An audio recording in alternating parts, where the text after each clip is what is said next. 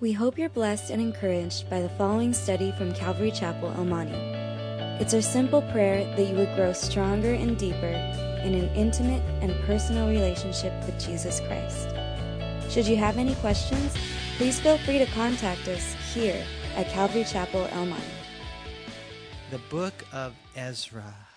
How many of you here don't know where the book of Ezra is? That's okay.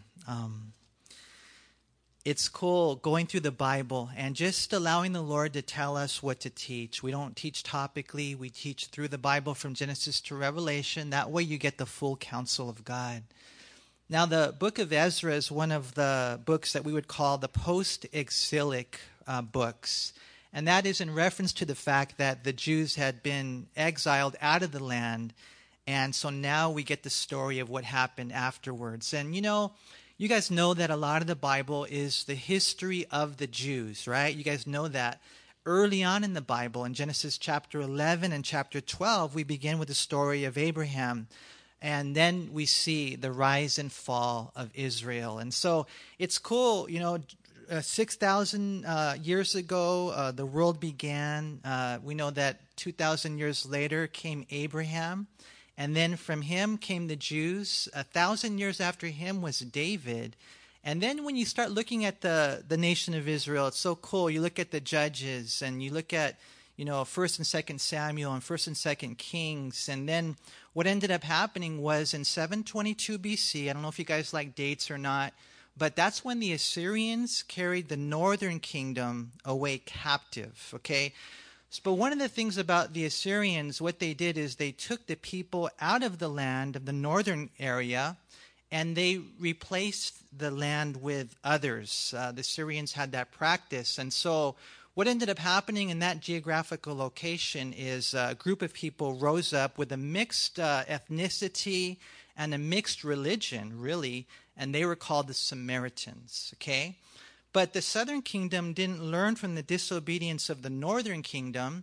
And so what ended up happening, and it took 3 sieges really, but eventually in 586 BC, the Babylonians took the southern kingdom captive. And they carried them away to Babylon. But what they did with the southern kingdom, with the land there, is they just left a few people. They just left the poor and the uneducated. It wasn't a lot of people. And so, in one sense, the southern kingdom, the land, it hadn't been inhabited. It was desolate. It was desolate for 70 years. And so, you look at that, the northern kingdom's gone, the southern kingdom's gone. And from all, appearances, man, Israel's over. I mean, Israel's doomed. Israel's done. Israel's dead. Except for the grace of God. And in 70 years, just like the Bible says, and we'll read that in Jeremiah 29, verse 10, God had predicted in 70 years they would return to the land. And we're going to see that now in the book of Ezra. And as some of you guys are getting blessed in the men's study, Nehemiah, Esther, all those books are in this time period. You have Haggai, you have Zechariah, and then eventually you have the book of Malachi. And so, looking at Ezra, it's a story of how they would rebuild the temple. And the reason they would rebuild the temple is to worship God. Now, you look at that and you look at it nationally, and it's a really awesome story. But, just as we begin tonight, I want to ask you a question. Do you worship God? Is your life worship? I mean, seriously, man. I mean, even tonight when we were singing, seriously, you got to be honest. You got to shoot straight. Were you worshiping God? I know for some of you here, you were. For others of you here, you weren't. And I just know that because I saw you. No, I'm just joking. I wasn't watching you, man. But, it's the bottom line is, you're thinking about all these things. And I don't know, just the person in front of you or who showed up tonight, how many people are here, you're worried maybe about the things going on in your life. No, that's a time to worship. But worship isn't just singing. Worship is your life. Question, is your life, are we really truly worshiping God? Because if we're not, the book of Ezra is all about getting back to worship. Not religion, not, where the world revolves around me, me, myself, and I, or my conveniences, or my ambitions, or my dreams, or my desires. Nothing really about me. It's all about God. Because worship is about Him. And so when they come back to the land, and we're going to see it, we're just going to start off tonight, and they're rebuilding the temple. Remember, they're rebuilding the temple for a purpose. It's not just to have a building. It's to worship. And for some of us here today, and for some of you here today, I believe with all my heart that God is going to send out a message to you, that He wants you to return, that He wants you to go back, that He wants you to come back to that first love, to come back to Jerusalem, that we might worship Him. And so I just pray, you guys, we would catch the vision of Ezra. Tonight, we're going to see in chapter 1 a few words stand out. 1 is proclamation. 2 is participation. And then 3 is provision. Now, the book of Ezra begins with the account of the Jews, again, returning from captivity, primarily to rebuild the temple that the Babylonians had destroyed in 586 BC. And so their return begins in probably around 538 BC. And as they, kind of gather the people together and they get everything going, it's about a 4 to 5 month journey. By the time they begin to rebuild the temple, it's 536 BC. Now, we're going to see as we go through the book that in chapter 4, there was a 10-year period when the work stopped. It was opposed. It ceased. That was about 530 to 520 BC. But then the rebuilding resumed under the words of encouragement. And that's when you got to read the prophet Haggai and the prophet Zechariah. It was through their words of encouragement, through their prophecy, that they started rebuilding again. And then in 5 years, in 515 BC, the temple was rebuilt. And so, again, against all odds, they not only returned to the land, but they were permitted and encouraged and blessed to rebuild the temple. And so we're going to see the story of Ezra. It's a story of grace, you guys. It's a story of a nation that experiences restoration. And that's true for a nation. And maybe for some of you here, it needs to come true tonight. It's such a beautiful word, restoration, that God is so gracious to do time and time again. Now, the book of Ezra is named after its writer, Ezra. And it's kind of cool, you guys, because, again, we know the Lord is the one who does the work, right? But He uses people. You guys know that by now, right? And a lot of times when you read, it could be Isaiah, Jeremiah, Ezekiel, some of these guys, a lot of the books named after them because of, all that they wrote, so to speak, their message. But it's kind of cool when you come across certain books that are named after individuals, not just for what they wrote in their message, but a lot of it had to do with what they did. Like Nehemiah, for example, not just what he wrote, but more what he did. Esther, same thing. We don't even know who wrote Esther. We're not sure, but not really what she wrote, what she did. And even though Ezra is a writer and he writes 1st and 2nd Chronicles and he writes the book of Ezra, still I think more of it it's named after him because of what he did. And there's a lesson there, Isn't there? I mean, our life at the end of the day, praise God for the words that we speak, but the more important message is the life that we live, right? It really is. What's the difference between a celebrity and a real hero? Just out of curiosity, and I don't know, but a celebrity, you want to know how, a lot of times, I don't know how for sure, but a lot of times a celebrity, they become a celebrity because somebody gave them the publicity that they needed. Some publicist, kind of raised them up, and that's how they become a celebrity. But a true hero, people that we can look at history and say, man, that person really made a difference. It's not their name. It has to do with the fiber of their nature. Not just what they said, but what they did. And so I think it's kind of cool that the book is named after Ezra, even though when you look at the book, he doesn't actually appear on the scene until 80 years after the book began in its historical chronology. And he's not even mentioned in the book until chapter 7, verse 1. And it's at that time, we're going to see as we go through Ezra, that he returns. It's a second return. And when he comes back at that time, he's called to restore the nation back to God again. It's crazy, you guys, the way that a lot of times our life is like this, huh? I wish it wasn't, but a lot of times, because of human nature, it is the up and down and all around. But don't be discouraged. Don't, let it, bum you out to the point where you drop out, because, a lot of us have heard that saying, the Christian life is really a series of new beginnings. And so maybe you're here tonight and you need a new beginning. I praise God that God is able to meet you there and to provide that for you, to fill you with the Holy Spirit, to flood you with his love, to do something that he wants to do, like he did through Ezra, like he did through Nehemiah, like he did through Esther, like he did through Martin Luther, like he did through the church fathers. And you see, and you go throughout history, and you can name people that were real people of God. And maybe that's you. And we're going to see as we go through our study tonight that God's going to call us to rise up to the occasion.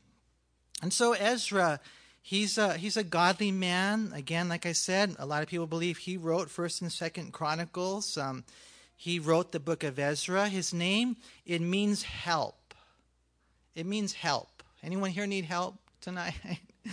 A lot of our prayers are like, help us, Lord, help us, Lord, help us, Lord. And I'm just listening to people pray sometimes. I'm like, that's a good word, man. We just need help. And boy, did God help him to help the people of God. A lot of times that's just got to be our prayer. Lord, help me to help them, because we need you, Lord. That's his name. And real quick, if you go over to chapter 7, in verse 11, you get a little information on Ezra. It says that this is a copy of the letter that King Artaxerxes gave Ezra, the priest, the scribe, expert in the words of the commandments of the Lord and of his statutes to Israel. And so you look at this passage and you see that Ezra was a priest, he was a scribe, and that means that he was an expert in the law, right? And when you look at him, you see not only that, but in chapter 7, or you read verses 1 through 5, and what you have is a genealogy there. And Ezra traces his genealogy back not only to the Levitical priesthood, but to the Aaronic priesthood. He's a descendant, actually, of the high priest, the chief priest, Aaron. And so, a real cool guy. Reading his book, I tell you what, he's a solid source of spiritual information, right? One thing you'll notice about Ezra is that he emphasized in Chronicles and in Ezra, and you'll even see him appear sporadically in Nehemiah, their contemporaries. He emphasizes the importance of the temple and how important the temple was for the Jews. And through his priestly perspective, he points that out. And it's important for us, you guys, because remember, we're getting to the end of the Old Testament, and there's an emphasis on the temple. Okay, question. Do the Jews have a temple today? They don't, right? They don't. But they're getting ready to rebuild it. You guys know that's all part of prophecy, right? How the Antichrist will come into the temple, the Bible says. And 2 Thessalonians chapter 3, he's going to say that he's God. And what you find is that the Jews are getting ready to rebuild the temple. It's crazy. When we were in Israel, we went to the Temple Institute, and this is of Jewish origin, and they have everything ready except for the temple itself. I don't know if you guys saw on the news, but I saw the news yesterday. There's a story of a sacrifice that took place in Israel. It made the news. They literally killed the animal. It was kind of crazy. And they justified the sacrifice by saying that we're able to see the exact location of where the temple will be rebuilt, the Temple Mount. And so they show it on the news as far as the sacrifice goes. And so, you're seeing the emphasis, the importance of the temple. Now, to the Jews, they think they need to rebuild it. But let me ask you a question. What about for us as Christians? Do we have a temple? What's the temple? Us, huh? God lives in us. 1 Corinthians chapter 6 says, personally, God lives in you. You are the temple of God, right? But not only that, you guys got to know this also. 1 Corinthians chapter 3, it says that God lives in the temple congregationally. And so there's an element where as we get together as Christians, as we gather together, there's like a temple. There's a special manifest presence of God.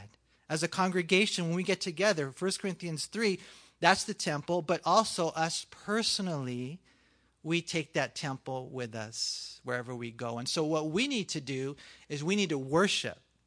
We need to worship God when we come together as a congregation, congregationally, and we need to worship God throughout our life personally, you see.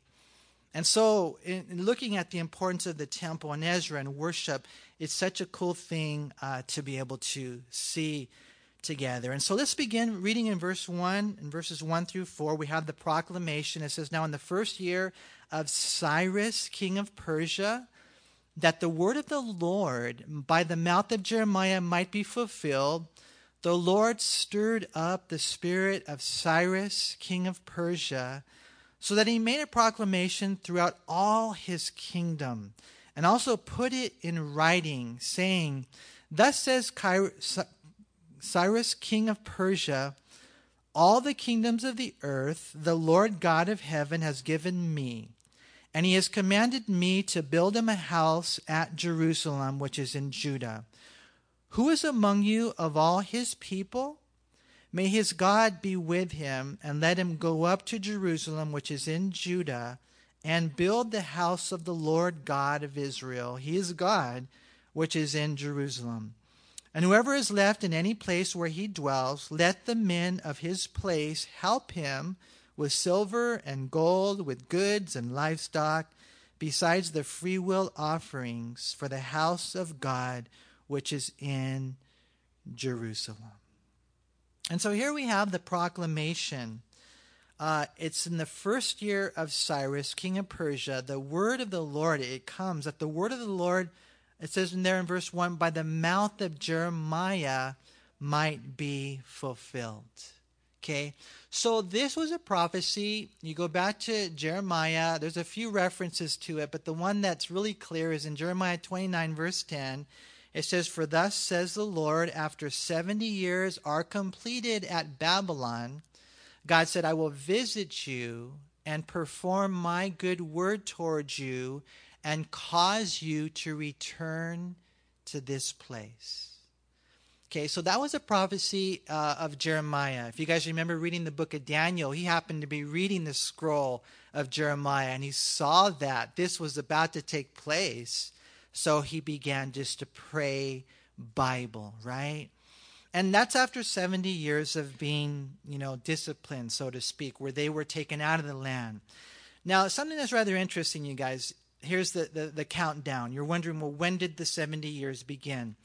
If you begin the countdown at the first Babylonian invasion of Judah, that's right around 606, 605 BC, then that takes you to 536 or 535 BC, which is exactly when they arrived back in Jerusalem. And so a lot of Bible scholars believe that the countdown begins from the first Babylonian invasion.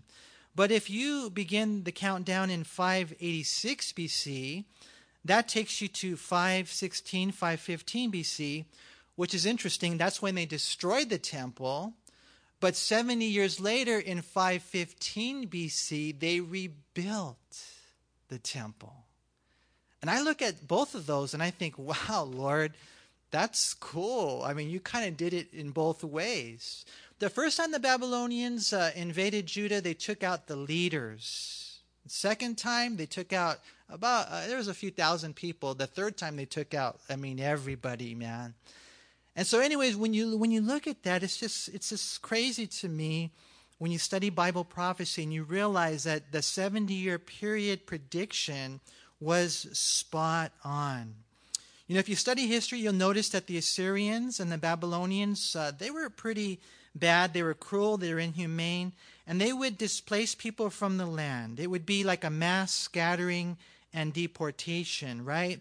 But the policy of the Persians, Cyrus was king of Persia, they happened to conquer Babylon in 539 BC, and they were exactly the opposite. They actually would repatriate the people who had been scattered back into the land. And so we see the prophecy of Jeremiah came to pass. But something that's interesting, you guys, it's not just the prophecy of Jeremiah, it's also the prophecy of Isaiah. Isaiah actually calls Cyrus by name in verse 1 before he was ever born. Did you guys know that? 162 years before it ever happened. Watch, keep a marker here in Ezra and go over to the book of Isaiah, if you would. Chapter 44. And chapter 44 is talking about how all the idols are nothing. They're nothing. They don't talk. They don't do anything, man. They're just pagan, dead idols. But he says, I'm the living God, right? And so he's trying to give like a contrast between him and the idols that aren't even alive, right? And so we begin reading here in Isaiah 44 and verse 24. Thus says the Lord, your Redeemer, and he who formed you from the womb. That's kind of cool, huh? How God made you in the womb, and sometimes you get mad because you're not tall enough, and you're like, God, it's all your fault. Sometimes I wonder, Lord, why did I get gray hair so early? And the Lord knows, right? Anyways, he formed us from the womb. I am the Lord who makes all things, who stretches out the heavens all alone. No one helped him. He did it by himself. He spoke it into existence, right? Who spreads abroad the earth by myself. He's just talking about who he is, who frustrates the signs of the babblers and drivers, diviners mad, who turns wise men backward and makes their knowledge foolishness.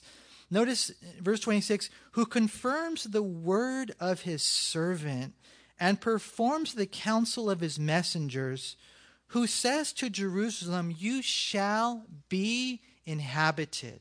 To the cities of Judah, you shall be built, and I will raise up her waste places. Who says to the deep, be dry, and I will dry up your rivers, and that might be in reference to the parting of the Red Sea, parting of the Jordan. Just basically how God is able to do anything, right? But look what he says next in verse 28. Who says of Cyrus, he is my shepherd, and he shall perform all my pleasure. Saying to Jerusalem, you shall be built, and to the temple your foundation shall be laid. You see, here's God. When's Isaiah written? 700 years before Christ. Here's God. Before Cyrus is even born, here's God saying, I'm going to call you by name. Some homeboy later is going to be born named Cyrus, and he's going to do what I predetermined for him to do. It's not just a prophecy, it's sovereignty.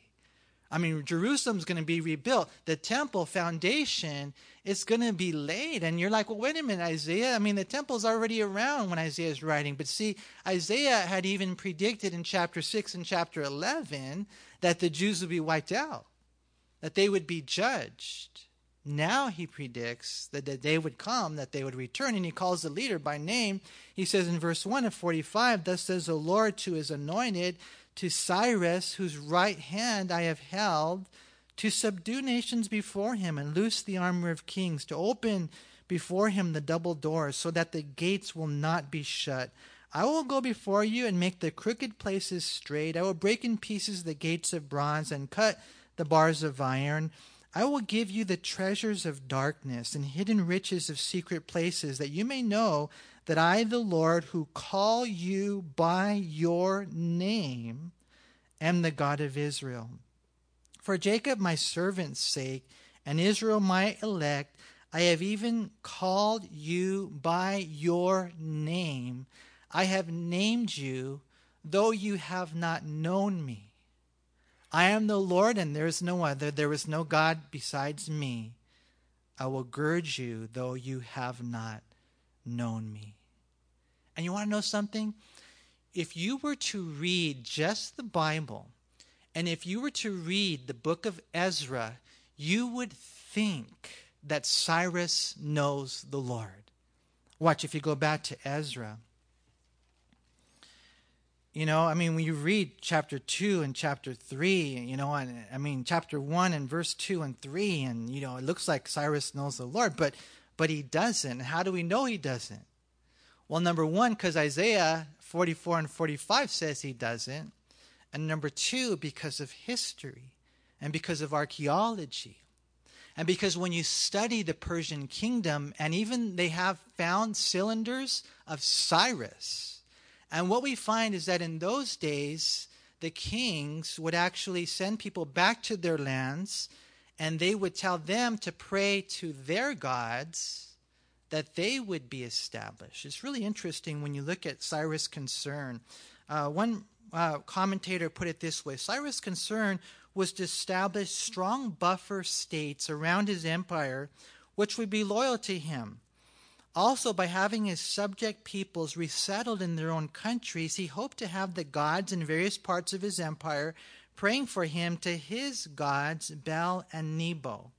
If you look it up online, the famous Cyrus Cylinder records his capture of Babylon and his program of repatriating his subject peoples in their homelands, and includes this statement. You can read this. It says, "May all the gods whom I have resettled in their sacred cities daily ask Bel and Nebo for a long life for me."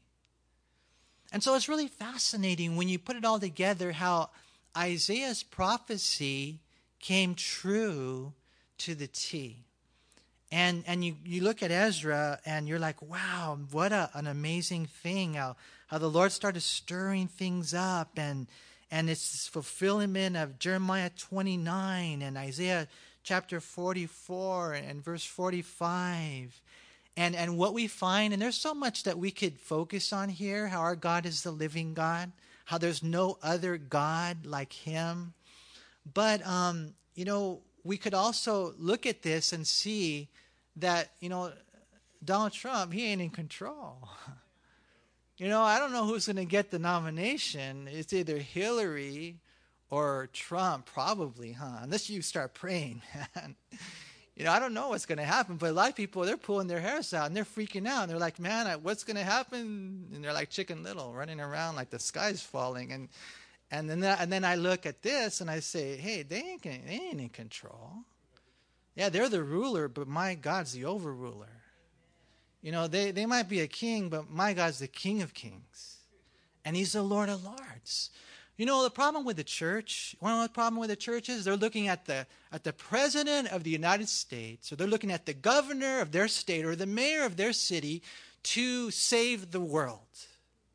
That's not their job. That's the church's job.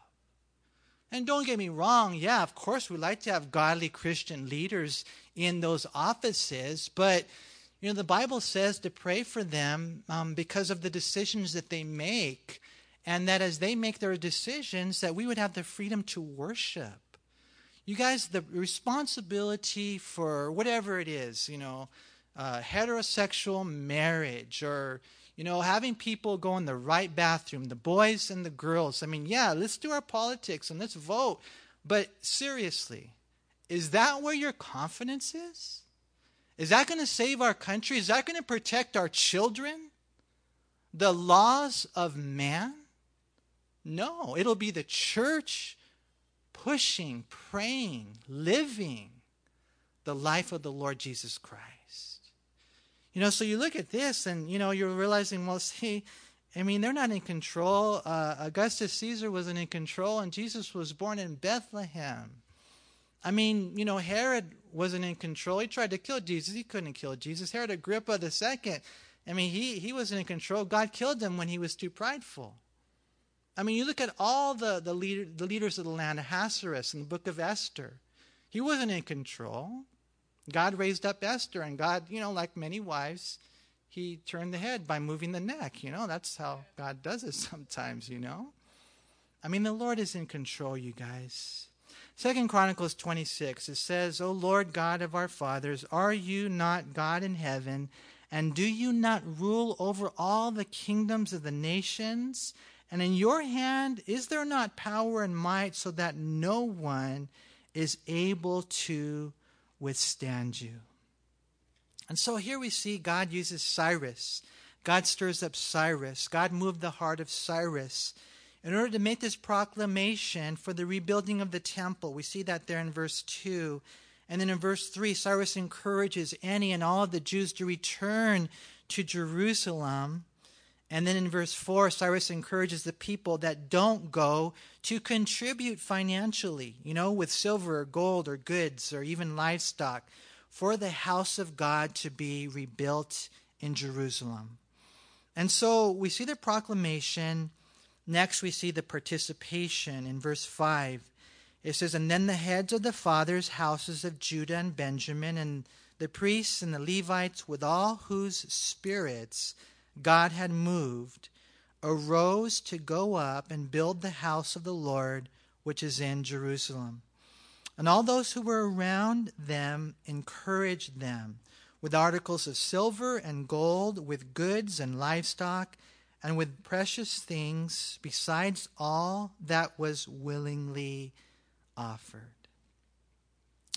When you go to Israel and you just listen to the guides, they'll tell you all about the way that the Jews have been called back to their land.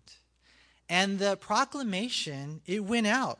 It went out, hey, come back to Israel and we'll hook you up, man. We'll get you a house and you can have an education for free. We'll take care of it. We'll give you a job. To me, it's a trip because it's like the same thing we're reading in the Bible. How there was this call for the people to go back to the land, right? There's that proclamation. But how many people will go back? There's the participation, and that's the question. There's the call of God, and then there's the answer to the call, right? And as we read our text here, we read those cool words there in verse 5 about the people. It says, with all whose spirits God had moved. And so they rise to go up. It's kind of cool the way that we see the Lord is doing all this. He stirs up the spirit of Cyrus. Now he stirs up the spirits of these people to go and rise up and to move to Jerusalem, to move to Judea. And you guys, whenever God wants to do something, man, it always starts with him. I think of that passage in Philippians 2:13. It says, For it is God who works in you, both to will and to do for his good pleasure. And so you're here tonight and you're like, man, I want to be a missionary. God put that there. You're here tonight and you're like, I want to teach the Bible. God put that there. You're here tonight and you say, I would love to be a pastor. God put that there. I want to go to Israel. Well, God put that there. I think it was the Lord, That's so cool how he stirs up our heart, right? It always begins there. Now you might read that and say, well, then the people had nothing to do with it then. It was totally the Lord. It says, with all whose spirits God had moved, they rose and went up, and they didn't choose to go. It was God that chose them to go. And you got to be careful with that too, though, because they were stirred up by God, and this whole thing is a work of God. I think what Ezra's trying to do is to make sure that he gives credit and glory to God, that this is a work of God. And so that has to come out crystal clear. But whatever you do, don't forget the responsibility of man. There's a combination here of divine inspiration and personal volition. We call that choice. God wants to save people. God wants to encourage people. God wants to do a great work. And there's a call that goes out. But how many people really answer that call? You're like, Lord, I would like to, but I'm kind of busy right now. Yeah, what are you doing? Well, Lord, I got to wash my car. Thursday's my laundry day. And, Friday, got to, take the kids here and there and whatever. I think Shark Tank is on at 9 o'clock, Lord. So maybe at 10. But then again, there's Venta, so I don't know if I can do that. I mean, we got so many excuses of our life. And God is saying, I just want somebody who will serve me. And that's what's going on here. There's an opportunity. There's a proclamation. But, you wonder what the participation will be. Now, I read to you earlier, it is God who works in you both to will and to do for his good pleasure. But if you go back one verse in Philippians chapter 2, verse 12, it says, Therefore, my beloved, as ye have always obeyed, not as in my presence only, but now much more in my absence, work out your own salvation with fear and trembling. You have a responsibility too. You got to work out what God has worked in, and you have to do it in the fear of God. And how are we doing? How are we doing in worship? How are we doing in service and in ministry and in sharing the gospel? Whatever, exercising our gifts. We're going to see in chapter 2 of Ezra that about 50,000 people answered the call. And that you may think is a lot, but it's not a lot when you think of how many Jews there really were.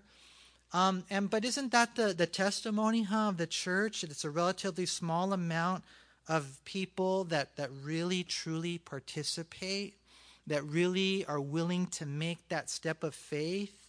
Kind of like Jesus said in Luke chapter 10, verse 2, the harvest truly is great, but the laborers are few. He says, therefore, pray the Lord of the harvest to send out laborers into his harvest. And so when you look at this, I think in verse 5 I see one word kind of stands out to me. I'm weird. Let me just say this to you. Participant stands out. In verse 6, the word encouragement stands out. It says, on all those who are around them encouraged them. Yeah, not everybody can go. Not everybody's called. But we all have a part to play. For example, you might not be called to the job of a leader, but you might be called to help a leader do a better job. Whatever it might be. You might not be able to go, but you might be able to give. Okay, we got the Mexico missions trip coming up, and you can't go for whatever reason. But, God's blessed you financially. And, a lot of times people come up and they say, hey, I would like to sponsor someone. Maybe a young person doesn't have any money, change their life. God work in them. God work through them. Here's $100. Send somebody. Or maybe you're super blessed and you can send somebody to Cambodia. That happens sometimes. But, God has to lead. But when that happens, I tell you what, it encourages. It encourages. And that's what they did in verse 6. All those who are around them encouraged them. How? With articles of silver and gold, with goods and livestock, and with precious things. Besides all that was willingly offered. And so you have the participant, you have that word encouragement, but then the third word is the word dormant. And that's all the others. That's all the others. They didn't want to go. They didn't want to give. They were just chillaxing, man. Right? And there's a lot of people like that in the church. They're dead, kind of. They're dormant, kind of. We read about the church of Sardis the other night, and it's a dead church. And I don't even know if you should call it the church. I mean, when you think of the word dormant, what do you think of? The word, it speaks of someone whose normal functions are suspended or slowed down for a period of time, as if they're in a deep sleep. It speaks of a plant alive, but it's not growing. Not actively growing. It speaks of a volcano temporarily inactive. And I just know there's a lot of Christians like that. They're dormant. They're not, the encouragement, the givers, and they're not the participant, the goers. And they're still, for whatever reason, focused on themselves. They're trying to figure themselves out. Why are you trying to figure yourself out? Just look up. Look to God. You don't have to find yourself. You just got to find the Lord. And you go and you take steps of faith, and you give, and you pray, and you watch what God does. Look, it says there in verse 5, with all whose spirits God had moved, arose. I like that word, arose, to go up and build the house of the Lord, which is in Jerusalem. We need people to rise up. They needed people then. We need people now. It's always that way. We need people to rise up. A lot of times I'll be in class. I'm teaching a Bible college class, and I'm trying to get people to participate, man. And for whatever reason, they're just not willing to say anything. I'm all, come on, don't you want to learn? This is a dialogue here. This is participation. This is our opportunity in the classroom. And it's so cool when you see a student who's excited and wants to participate, but a lot of times they don't. They just sit there, they come, they go, they come, they go, they come, they go, and that's it.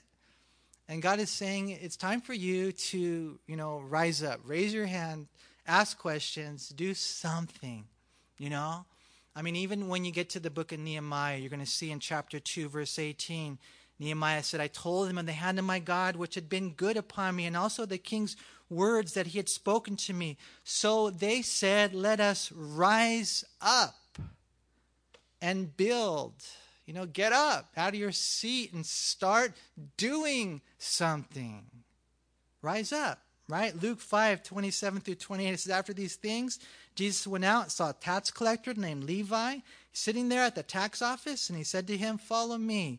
So he left all, rose up, and followed him. Maybe God's calling you to leave something. A lot of times that's what's getting in the way. You can't really hold on to the Lord because you're holding on to something else. And God is saying, let go of that and follow me. We got to rise up. Don't let the devil keep you down. I like what happened to Paul the Apostle. It says in Acts 14:19 through 20, then Jews from Antioch and Iconium, they came there, and having persuaded the multitudes, they stoned Paul, dragged him out of the city, supposing him to be dead. However, when the disciples gathered around him, he rose up. There it is again. And he went into the city. And the next day he departed with Barnabas to Derbe. And so the devil thought that they were done, right? The devil thought that, he had gotten Paul. But the guys, they gathered around. Maybe you're here tonight and the devil thinks he has you. Stoned, left for dead outside the city. He's kind of like, oh, that's over with. But then for whatever reason, you may not even know it, you came tonight. You're like, I didn't really feel like going. If I took a survey of here, how many of you didn't feel like coming tonight? You would probably 90% raise your hands, right? But you ended up here, and then God is just saying, it's not over with you. Not only are you going to be in right relationship with me, God says, but I will use your life to the uttermost, to the guttermost.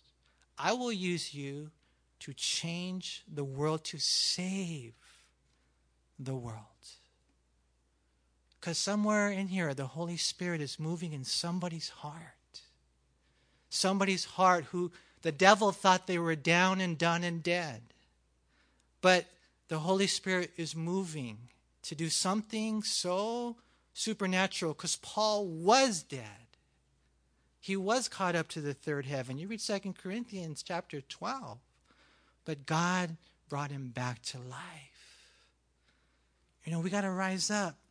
Here they rose up to return, to go back to Jerusalem and to rebuild the temple. And that wasn't an easy thing. I mean, some people, I don't want to go to Cambodia. That's like a 14-hour plane drive or plane ride, right?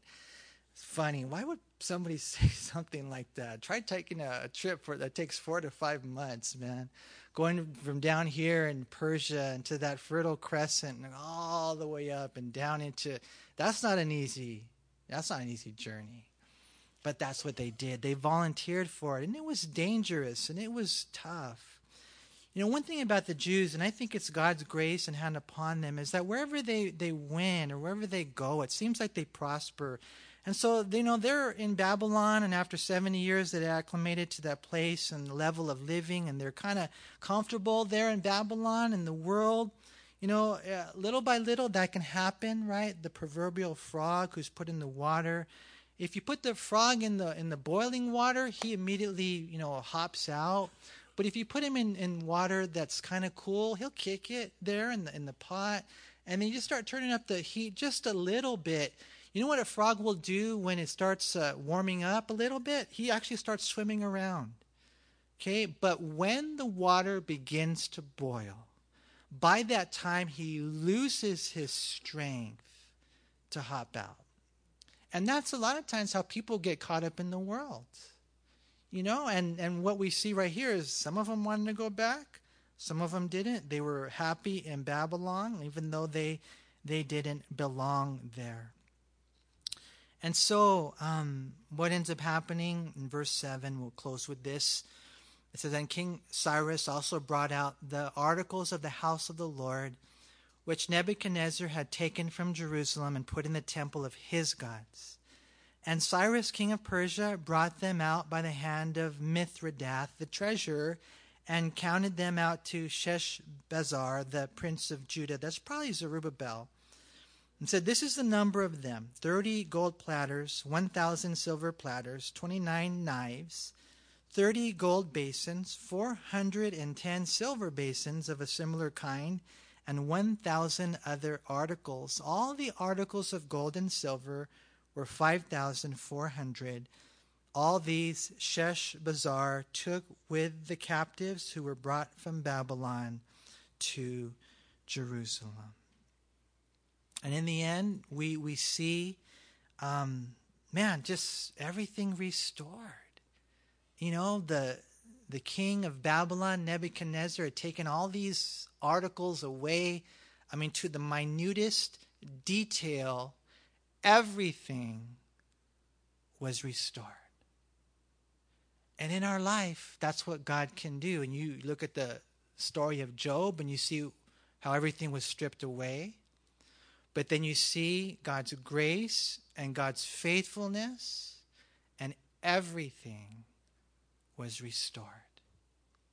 You look at your life, and you might look back and you might see the loss and maybe even the loss of years, and you're like, man, I've wasted 14 years of my life. I haven't been serving the Lord, and that can actually, hold you down. And God is saying, don't worry, I will restore to you everything that the crawling locust has eaten. I'll restore to you.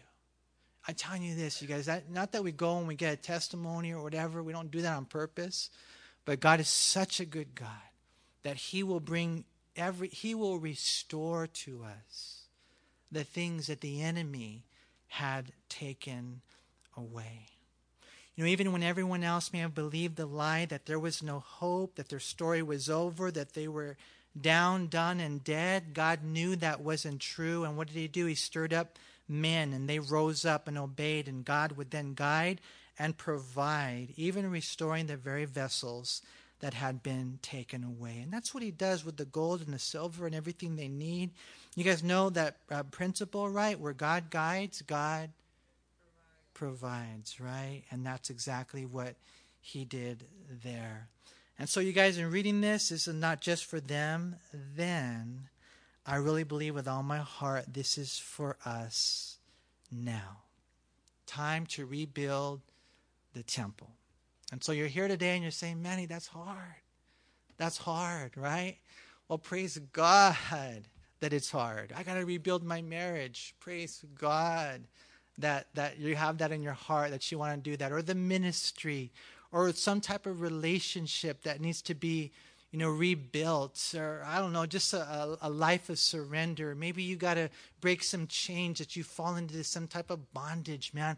I praise God. Maybe he wants you to do something that's just totally crazy in man's eyes. But, you look at yourself and you're like, well, I can't do it. But with God, you can, right?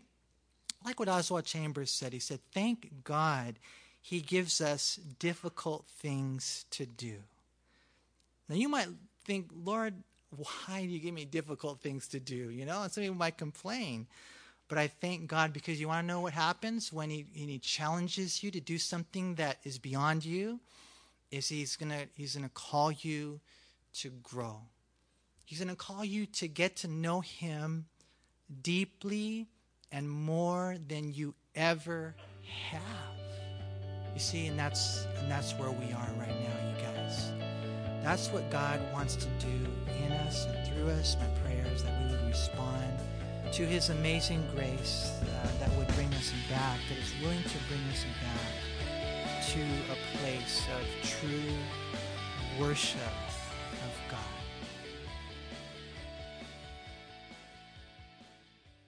We hope you were encouraged by this study. If you have any questions, please call us at Calvary Chapel El Monte at area code 626-454-3414.